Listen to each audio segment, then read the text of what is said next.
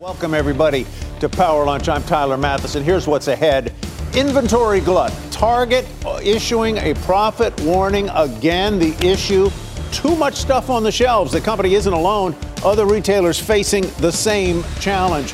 Plus, the price of natural gas tripling, yes, tripling over the past year. And a short time ago, the EIA said demand and output will hit a record this year. We'll speak to an industry power player. But first, the Contessa Brewer, who's in today for Kelly. Hi, Contessa. I'm so glad to be, Tyler. Thank you. Stocks are racing early losses. The Dow had been down 274 points at the low. The S&P and the NASDAQ had been down more than 1%. But now take a look. We have the Dow hanging onto the green, up a quarter percentage point. S&P 500 up the same, and the NASDAQ composite up a third of a percentage point. Energy, the best performing sector today, up about 2%. It's extending its 60% gain for the year. Oil prices pulling back after trading at nearly $120 a barrel, something I never thought I'd say. And ExxonMobil is back above $100 a share for the first time since 2014, Tyler. Well, Contessa, that profit warning from Target casting a spell over the retail sector. Target, Walmart, Costco, all trading lower after Target said it's going to mark down items to get rid of excess inventory and now expects an operating margin of just about 2%. That's quite a slice from what they had been saying recently. Walmart, The Gap, Urban Outfitters recently reported on inventory increases of 30% or more from a year ago. American Eagle, a 46% gain. And Costco said inventories ballooned 26%. Joining us now, Jerry Storch, Storch Advisor CEO, former CEO of Hudson's Bay and Toys R Us, and former vice chairman of Target. Jerry, welcome. Good to have you with us. I guess one thing I would say is this. It is unusual and B, really not good form for a company the quality of Target, with the reputation of Target, to warn this way within 2 weeks. Yeah, I think their earnings will be 3 weeks tomorrow that they reported their earnings. It's a little disappointing to see them make a change in guidance so rapidly after that. They sort of should have known back then what was happening. Meanwhile, let's keep in mind what they're doing is the right thing. They need to get rid of this inventory. And you were talking about inventory increases at various retailers. Keep in mind there's two factors. One is how much your inventory has grown relative to the sales increase you're seeing. And the second is the character of that inventory. And the issue at Target is they have both problems. So they have among the largest increases in inventory of any retailer.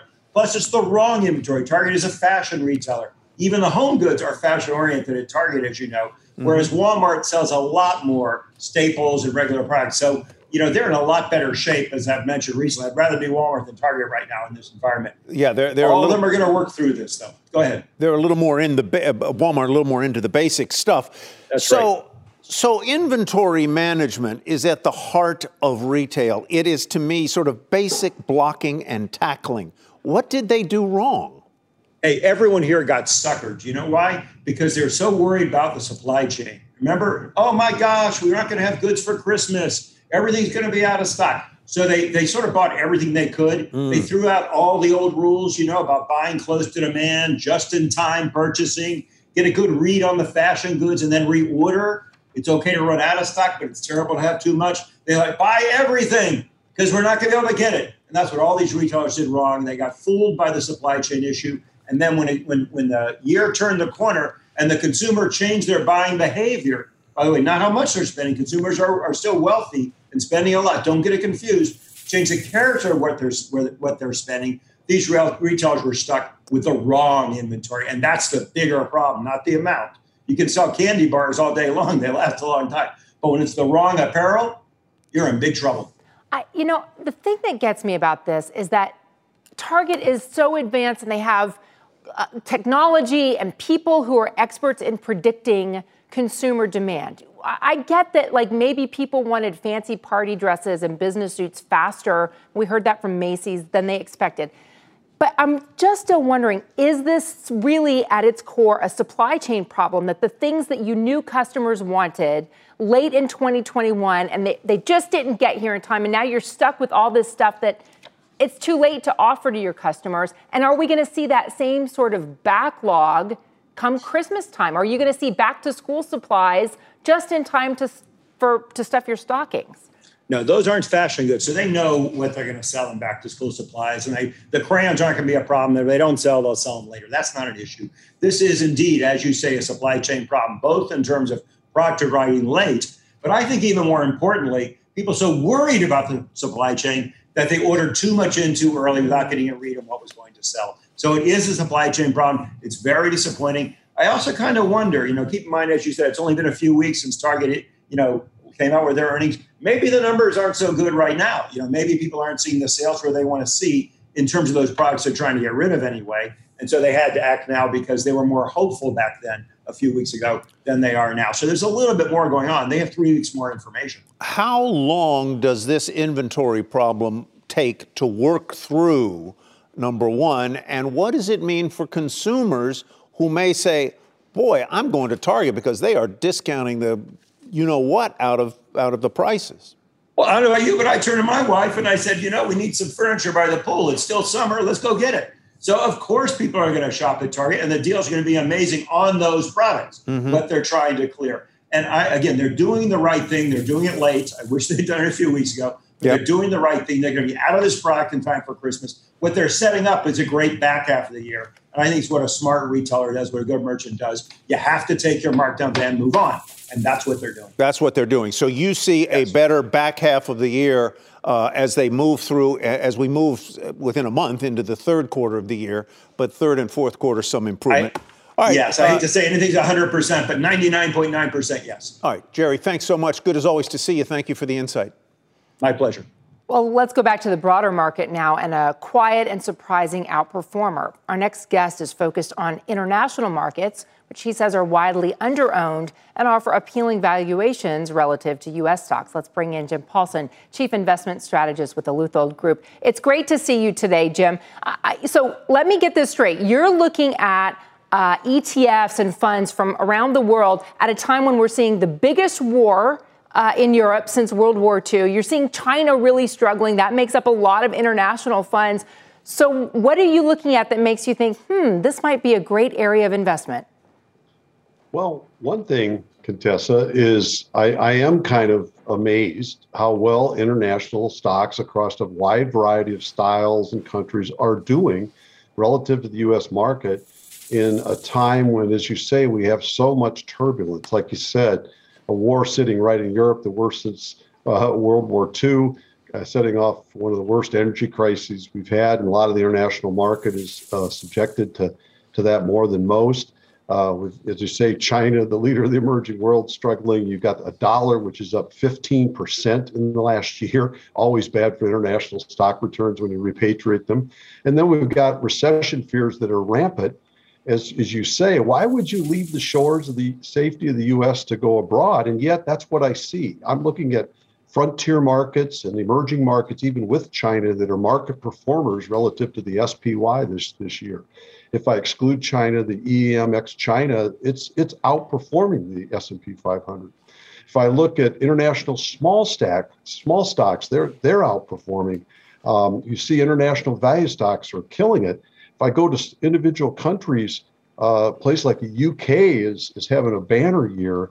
Aussie and Canada, as we might suspect, energy related, doing really well.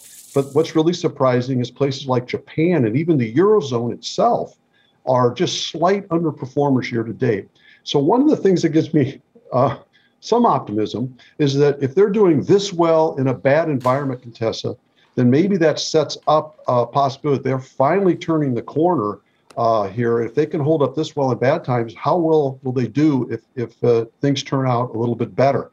And I think it's a good time to enter these stocks finally. As you said, they're almost under-owned in every portfolio, and their relative values are very, very attractive. And maybe, just maybe, they're finally turning the corner. I know you're also doing a look back, Jim, some research looking at the consumer price index and where inflation peaks and its correlation to recession and what happens with the stock market after that. And you've come to, I think, a pretty optimistic conclusion. Yeah, I have. I look back, Contessa, to 1940. And I highlighted 17 different peaks in the inflation rate over that period of time. And what you do find out is that 8 out of the 17 times of those peaks, we have recessions. So it does elevate recession risk almost to half the time. But 6 out of those 8 periods, a recession was already in place prior to the peak of inflation. So by the time inflation peaked, inflation was more over than coming. Of the 9 that didn't recess over that period of time, the average length to the next recession during those periods was still almost 3.5 years overall. Second point I'd make is that every one of the 17 inflation peaks was a spike top. There was no rounded tops. Inflation goes down about as fast as it comes up in every instance. Of the 5 inflations that we had that were 8% or more, like the one we've had today, 2 in the 40s, 1 in the 50s, and 2 in the 80s, all of those on average fell by 1/2 the inflation rate within 1 year. So if that happens here, we'll be down to 4% a year from now overall. All and right. the big thing is what it does to stocks. Of all 17 inflation peaks, the stock market in the coming year from the peak was up on average by 13.2%. If we didn't have recession, it was up by 17.2%. And even if we had a recession, it was up by almost 9%. So I just think inflation peaks historically are great entry points for the stock market. So let me come back to this thing. We got to go then, Jim. Do you think inflation has peaked? Because if it has, it's time to buy. I think so, Tyler. I think I'm not alone. I think growing evidence suggesting inflation is peaking in a wide array of different data. And it doesn't matter how fast it comes down. It doesn't matter whether we have recession or not. It doesn't matter that the Fed's tightening, which it is at the top of every inflation cycle. Stocks typically do well. All right. We're going to leave it there on that cheery note, right? Thank you, Jim Paulson. Glass half full. You glass half full, That's right there. Thank you, man. All right, Thanks. coming up, natural gas prices surging more than 200%. That's a triple over the past year. The CEO of EQT, the largest U.S. nat gas producer, will share his outlook for prices with a hot summer ahead, plus an under-the-radar stock that is outperforming the market. We'll talk to the CEO of Vici Properties about his bet to double down on Vegas. As we head to break, a check on shares of Union Pacific, which are higher despite the company saying higher costs will pressure incremental margins. We'll be right back. All right, folks, welcome back. New milestones in the energy market, not necessarily good milestones. Natural gas touching, unless you're a natural gas company, $9.50 earlier today, less than 24 hours after settling at $9.32, highest prices since August 2008. And a new EIA report says nat gas production and demand will both hit records this year. Joining us now is an industry power player, Toby Rice, president and CEO of EQT. That is the largest NATGAS producer. Toby Rice, thank you. Nice to have you back with us. We appreciate it. Thanks. So what are you seeing in terms of demand for the summer? Are you able to meet it? And what does the intersection of supply and demand imply for prices? Well, the good news is that we will have the supply to meet that demand here in the United States. The question is, at what price? And, you know, one of the questions that people need to look at is where could natural gas prices go? I think the first answer to that question is, well, what about what's going to happen when you see natural gas demand destruction? Well, people need to understand natural gas is not a luxury item. It's needed not only for the electricity that powers our machines and our computers and our technology. It's also a feedstock for four modern pillars of modern society. That's fertilizer, steel, and concrete. And when we don't have those things, modern societies collapse. So natural gas is not a luxury item. It is absolutely critical to modern societies. And that is why you see prices go up before you start seeing significant demand destruction. Look at Europe as an example, where natural gas prices rose to over $30. Now, looking at the supply side of the equation, we understand what can we do to add more supply. And one of the biggest challenges with supply has been the traditional underinvestment in traditional energy. And we've seen investment in energy and upstream decline significantly over the years. And what is the root cause of that? It is lack of pipeline infrastructure. So if you want to lower prices and make this energy more affordable, because energy prices right now are completely unnecessary, let's get more pipeline infrastructure in the game so we can unlock the biggest resources that we have here in the United States. We've got the largest gas field in the world, the Marcellus Shale, but pipeline cancellations and blockages have prevented us from connecting this resource to the world and lowering prices. And so the problem then is not supply per se, it's the ability to transmit the supply to the customer or to the end user who is using it for fertilizer or concrete or whatever. And this is largely because of regulatory impediments, blockages to the building of pipelines. It's not a question that you don't want the pipelines or that you wouldn't be able to finance them. It is simply regulatory and legal impediments. That's correct. And that means that these shortcomings are completely self-inflicted. And to give you an example of the impact of this, in New England, the strip right now is showing that natural gas prices in New England will be over $23 this winter. During that same period of time, we'll be selling that same gas here in Appalachia for a price of $7. The only way you can explain those extreme price differences is lack of pipeline infrastructure. But if we can get this pipeline infrastructure put in place, we can do some really amazing things, because America has tremendous potential in lowering prices for Americans here while also providing energy security to the world. Well, do you see anything on the horizon that might shift the opposition that environmentalists and state regulators have to having pipelines in their backyard? Is there new technology in terms of transferring natural gas that might qualm some of these fears? There is a new perspective that is changing, and people need to understand that the biggest source of emissions around the world comes from foreign coal. And we have the opportunity here in the United States to leverage our American resources, unleash U.S. LNG on the world stage, and use natural gas to replace foreign coal.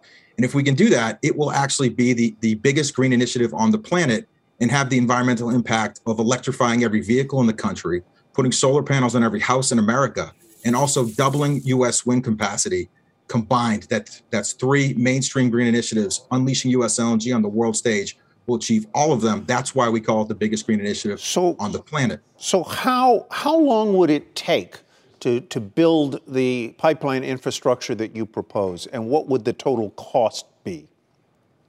Well, right now, in a fully unleashed U.S. LNG scenario, we believe we have the ability to increase natural gas production here in the United States by an incremental 50 BCF a day. That would be a 50% increase in natural gas production here, and that would be slated for natural gas exports in the form of LNG. Now, how long would it take for us to do it?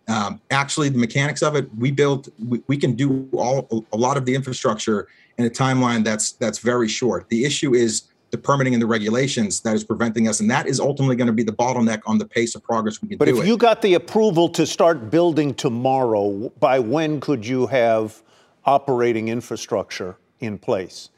It would be less than 24 months. And we can achieve a fully unleashed U.S. LNG scenario of that 50 BCF a day over a period of less than 10 years. Mm-hmm. The question is, what can we do to shorten that cycle time? The good news is those bottlenecks are self-inflicted, and we can work to streamline the permitting process. So that we can then I want to leave the viewer with the thing you said earlier. If we are where we are today, and by winter in New England, people should expect to pay how much?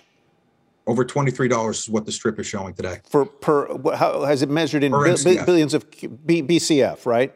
And then in other parts of the country, as little as $7. That's correct. It's pretty outrageous when you think about it.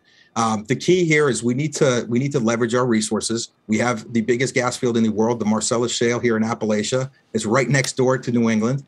And what you realize is if we can unleash this energy potential here by building more infrastructure, not only will we lower prices here and launch the biggest green initiative on the planet, we will provide an unprecedented level of energy security for here in America. We will with that amount of supply, that surplus is going to reduce volatility. It's going to keep our storage levels full. And that means lower prices for Americans while providing energy security to our allies. Toby Rice, thank you very much of EQT. We appreciate your time and insight.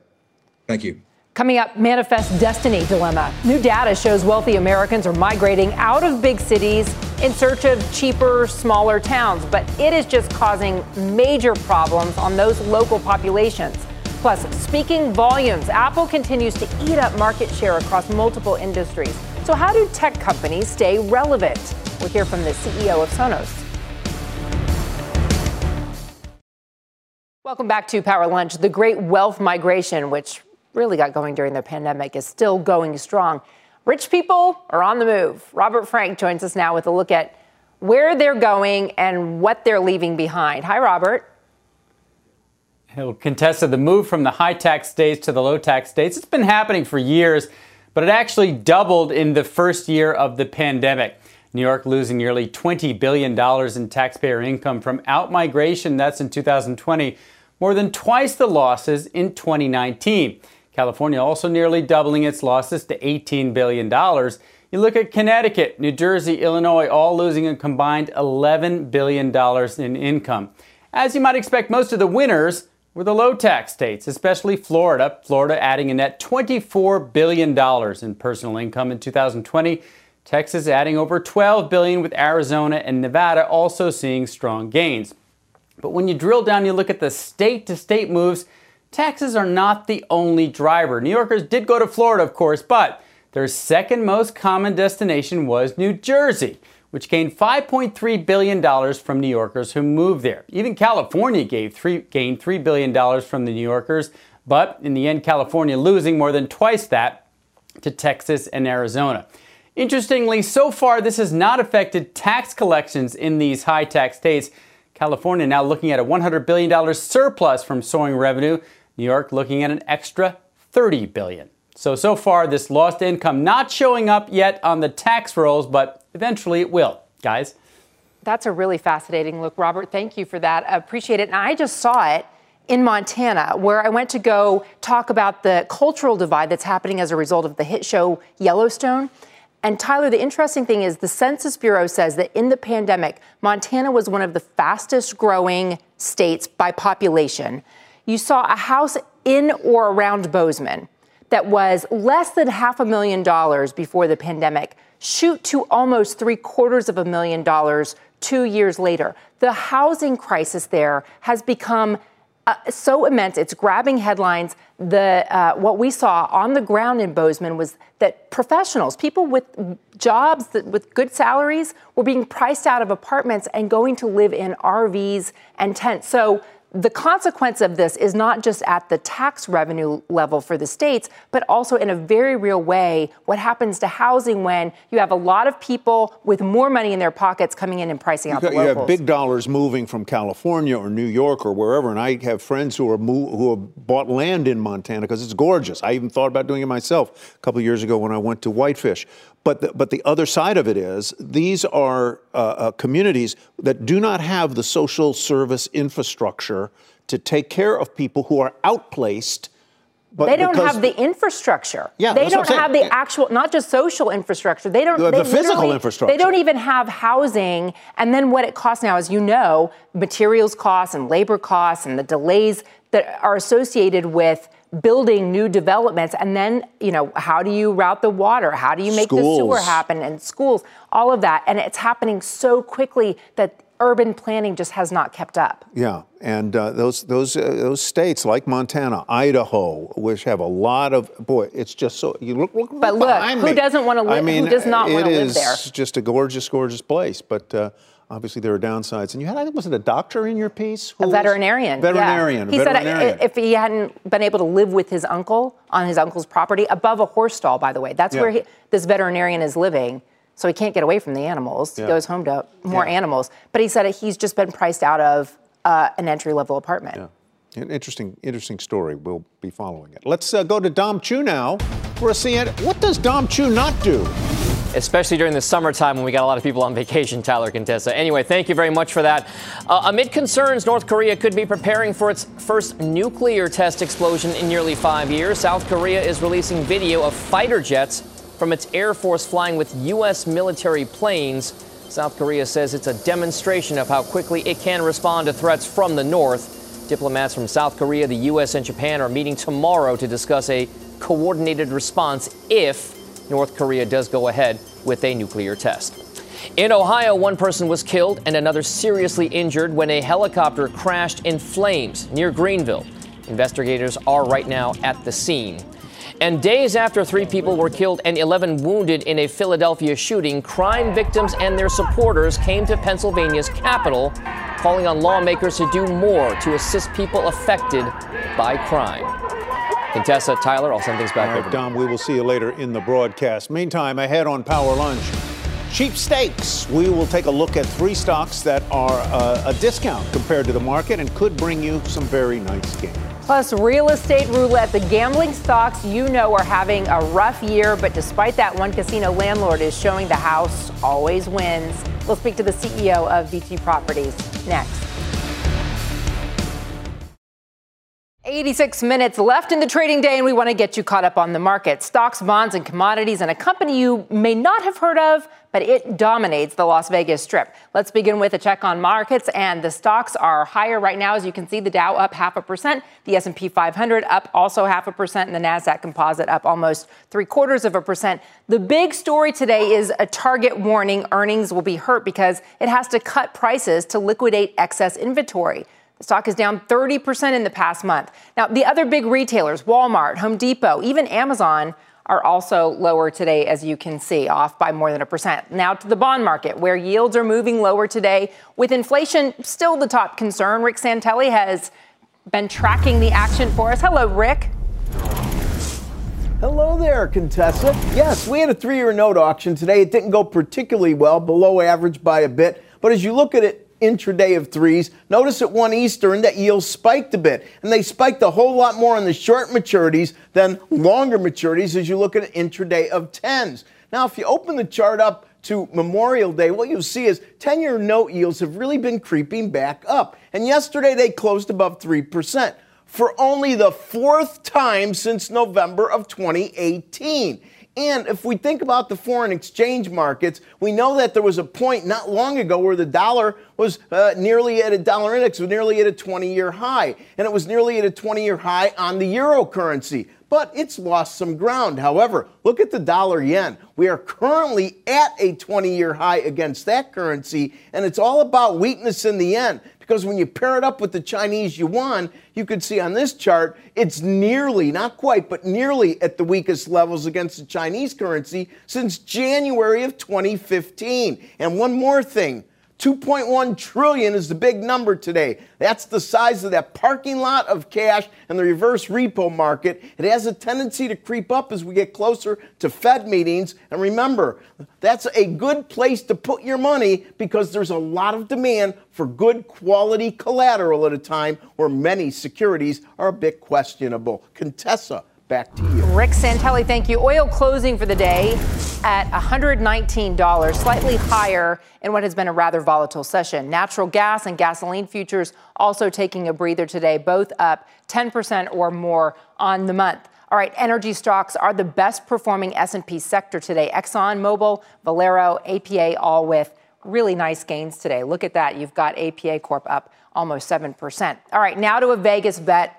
This is not a casino stock, which you often hear me talk about, but VT Properties is a REIT with a big footprint on the Las Vegas Strip, the biggest, in fact. The stock is trading near its all-time high. After it was announced late Friday, it's being added to the S&P 500. It has outperformed the benchmark in the past month, quarter, 6 months, and for the year. And joining us now is VT CEO Edward Pitoniak. Ed, it's good to see you today.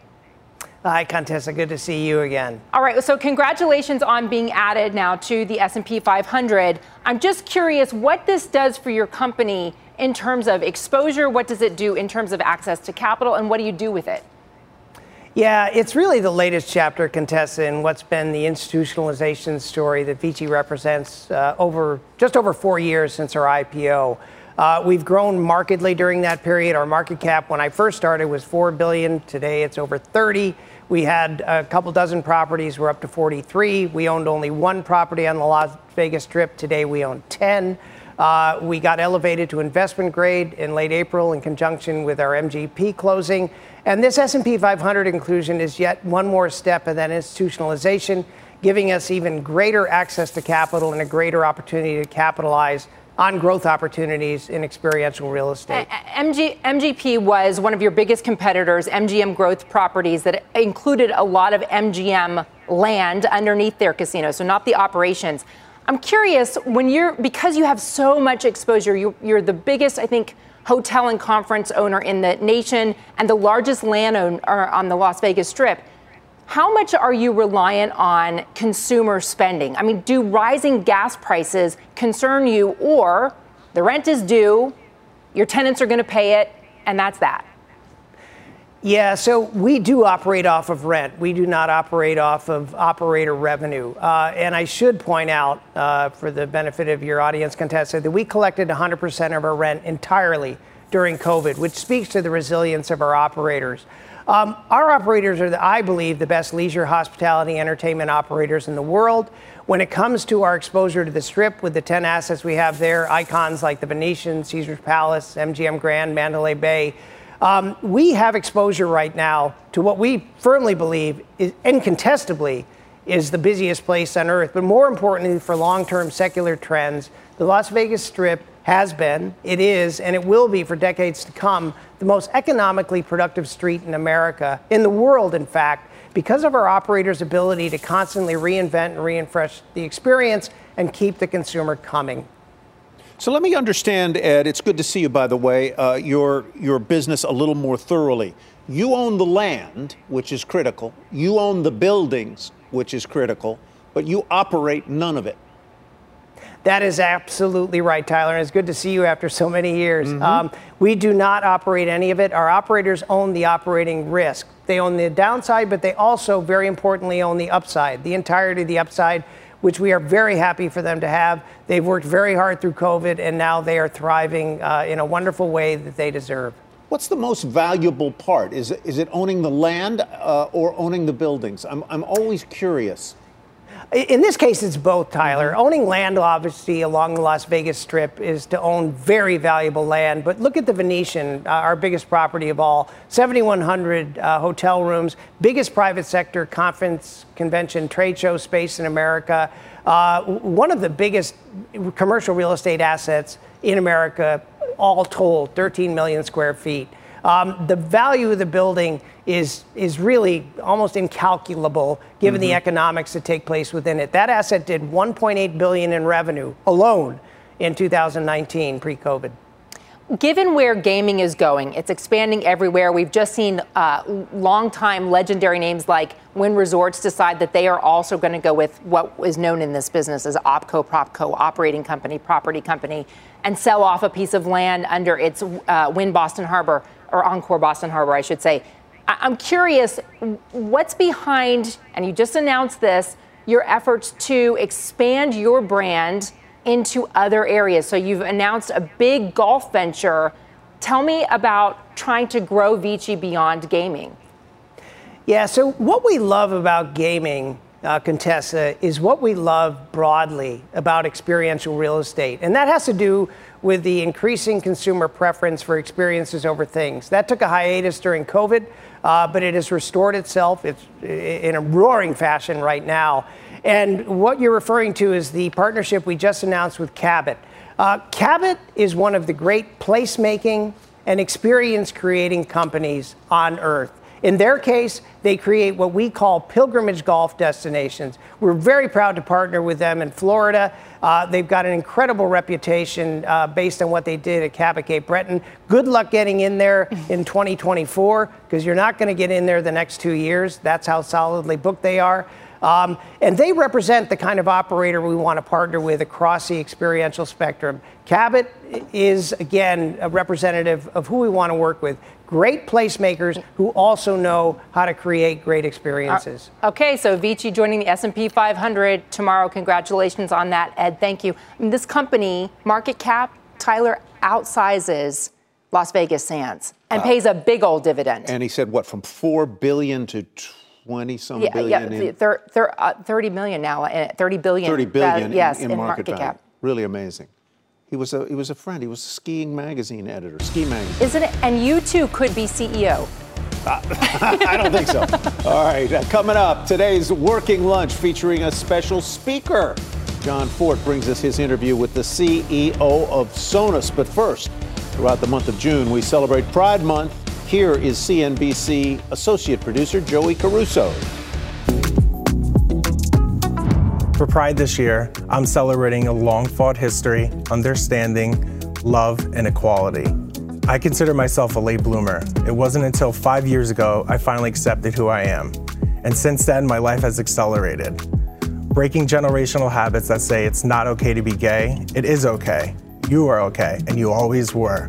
Put yourself first, and everything else will fall into place. Welcome back, everybody. Yesterday, I'm supposed to look there. Yesterday, Apple laid out its plans for its software, hardware, and payments platform at its Worldwide Developers Conference. And today, John Fort brings us up close with a CEO who lost big to Apple once and is determined to do things differently this time. John. Yeah, Tyler. Patrick Spence is CEO of Sonos, a company known for wirelessly syncing up high-end audio around the home. Sonos has managed to carve out a $3 billion market cap, about $2 billion in revenue, even as Google, Amazon, and yes, Apple storm into the connected speaker market. It turns out Spence, who grew up playing championship high school basketball in Canada, has learned a few things about beating bigger teams. The toughest corporate lesson came during his years at BlackBerry. It goes back to something that I learned, my first 14 years at RIM, the company behind BlackBerry, were super educational, exciting, amazing. But one of the things that we did, which in hindsight is easy to see is not a smart move, when the iPhone came out, Verizon came to us and offered us a huge check to basically create a response to the iPhone and the first touchscreen BlackBerry.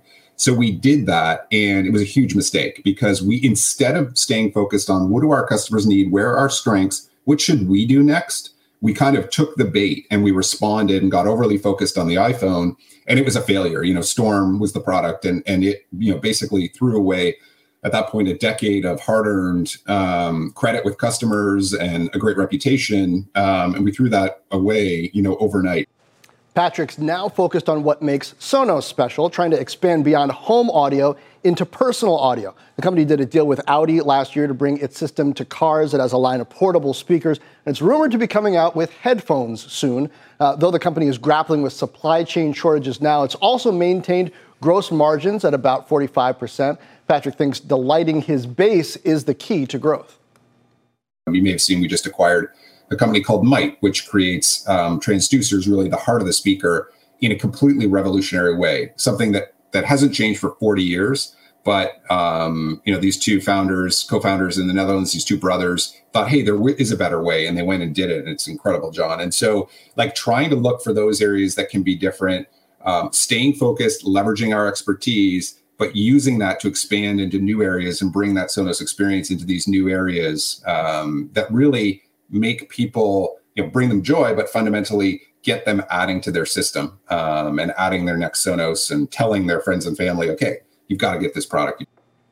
So far, Patrick and Sonos are holding their own against giants, but it's a challenging game. Apple's challenging Intel, AMD, and NVIDIA with its custom M-series chips. Amazon is challenging software makers with AWS features. Oh, now Apple's also getting into buy now, pay later. So to keep winning, Spence and Sonos are going to have to play their own style in music.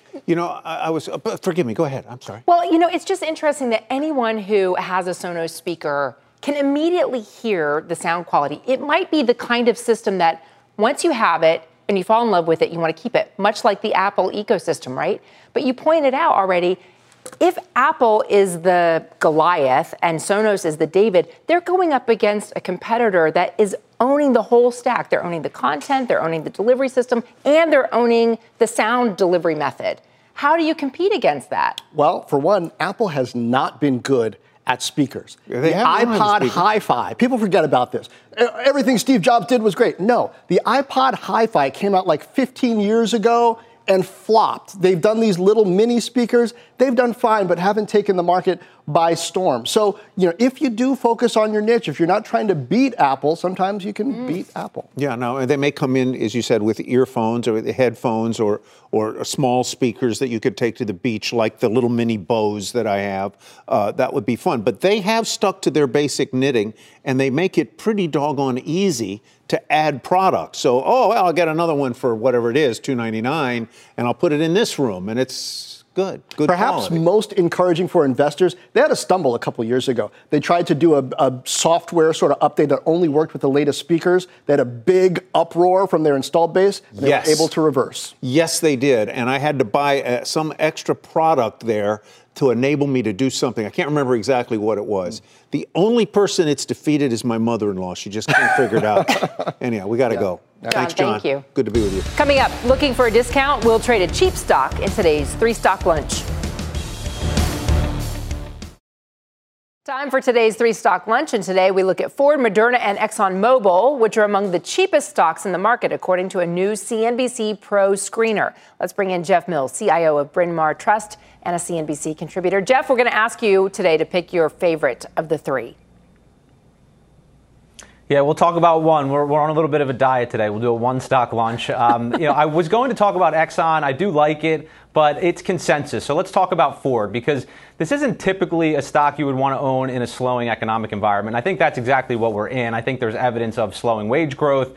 I think inflation, although peaking, is still going to remain high. So that hurts purchasing power for the consumer. I think we're seeing that in some of the credit data. They're binging on credit once again. Consumer credit now surpassing those pre-COVID levels. And that will ultimately hit profits for cyclical companies like autos. But here's the but relative to Ford. First, I think the chart is interesting. That $12 level, to me, looks like it's support. It was old resistance, now it's becoming a floor. So the technicals line up for me. And then on a valuation standpoint, at 6.5 times forward, the stock has rarely traded this cheaply throughout its history. So I think that's a tick in the positive box. And then it's investing in growth. The EV spending between now and 2026, somewhere around $50 billion. I think they'll be able to execute. So yes, the present is a challenge. There's a semiconductor shortage. It's hitting production. You see that in the F-Truck series, down about 25% this year.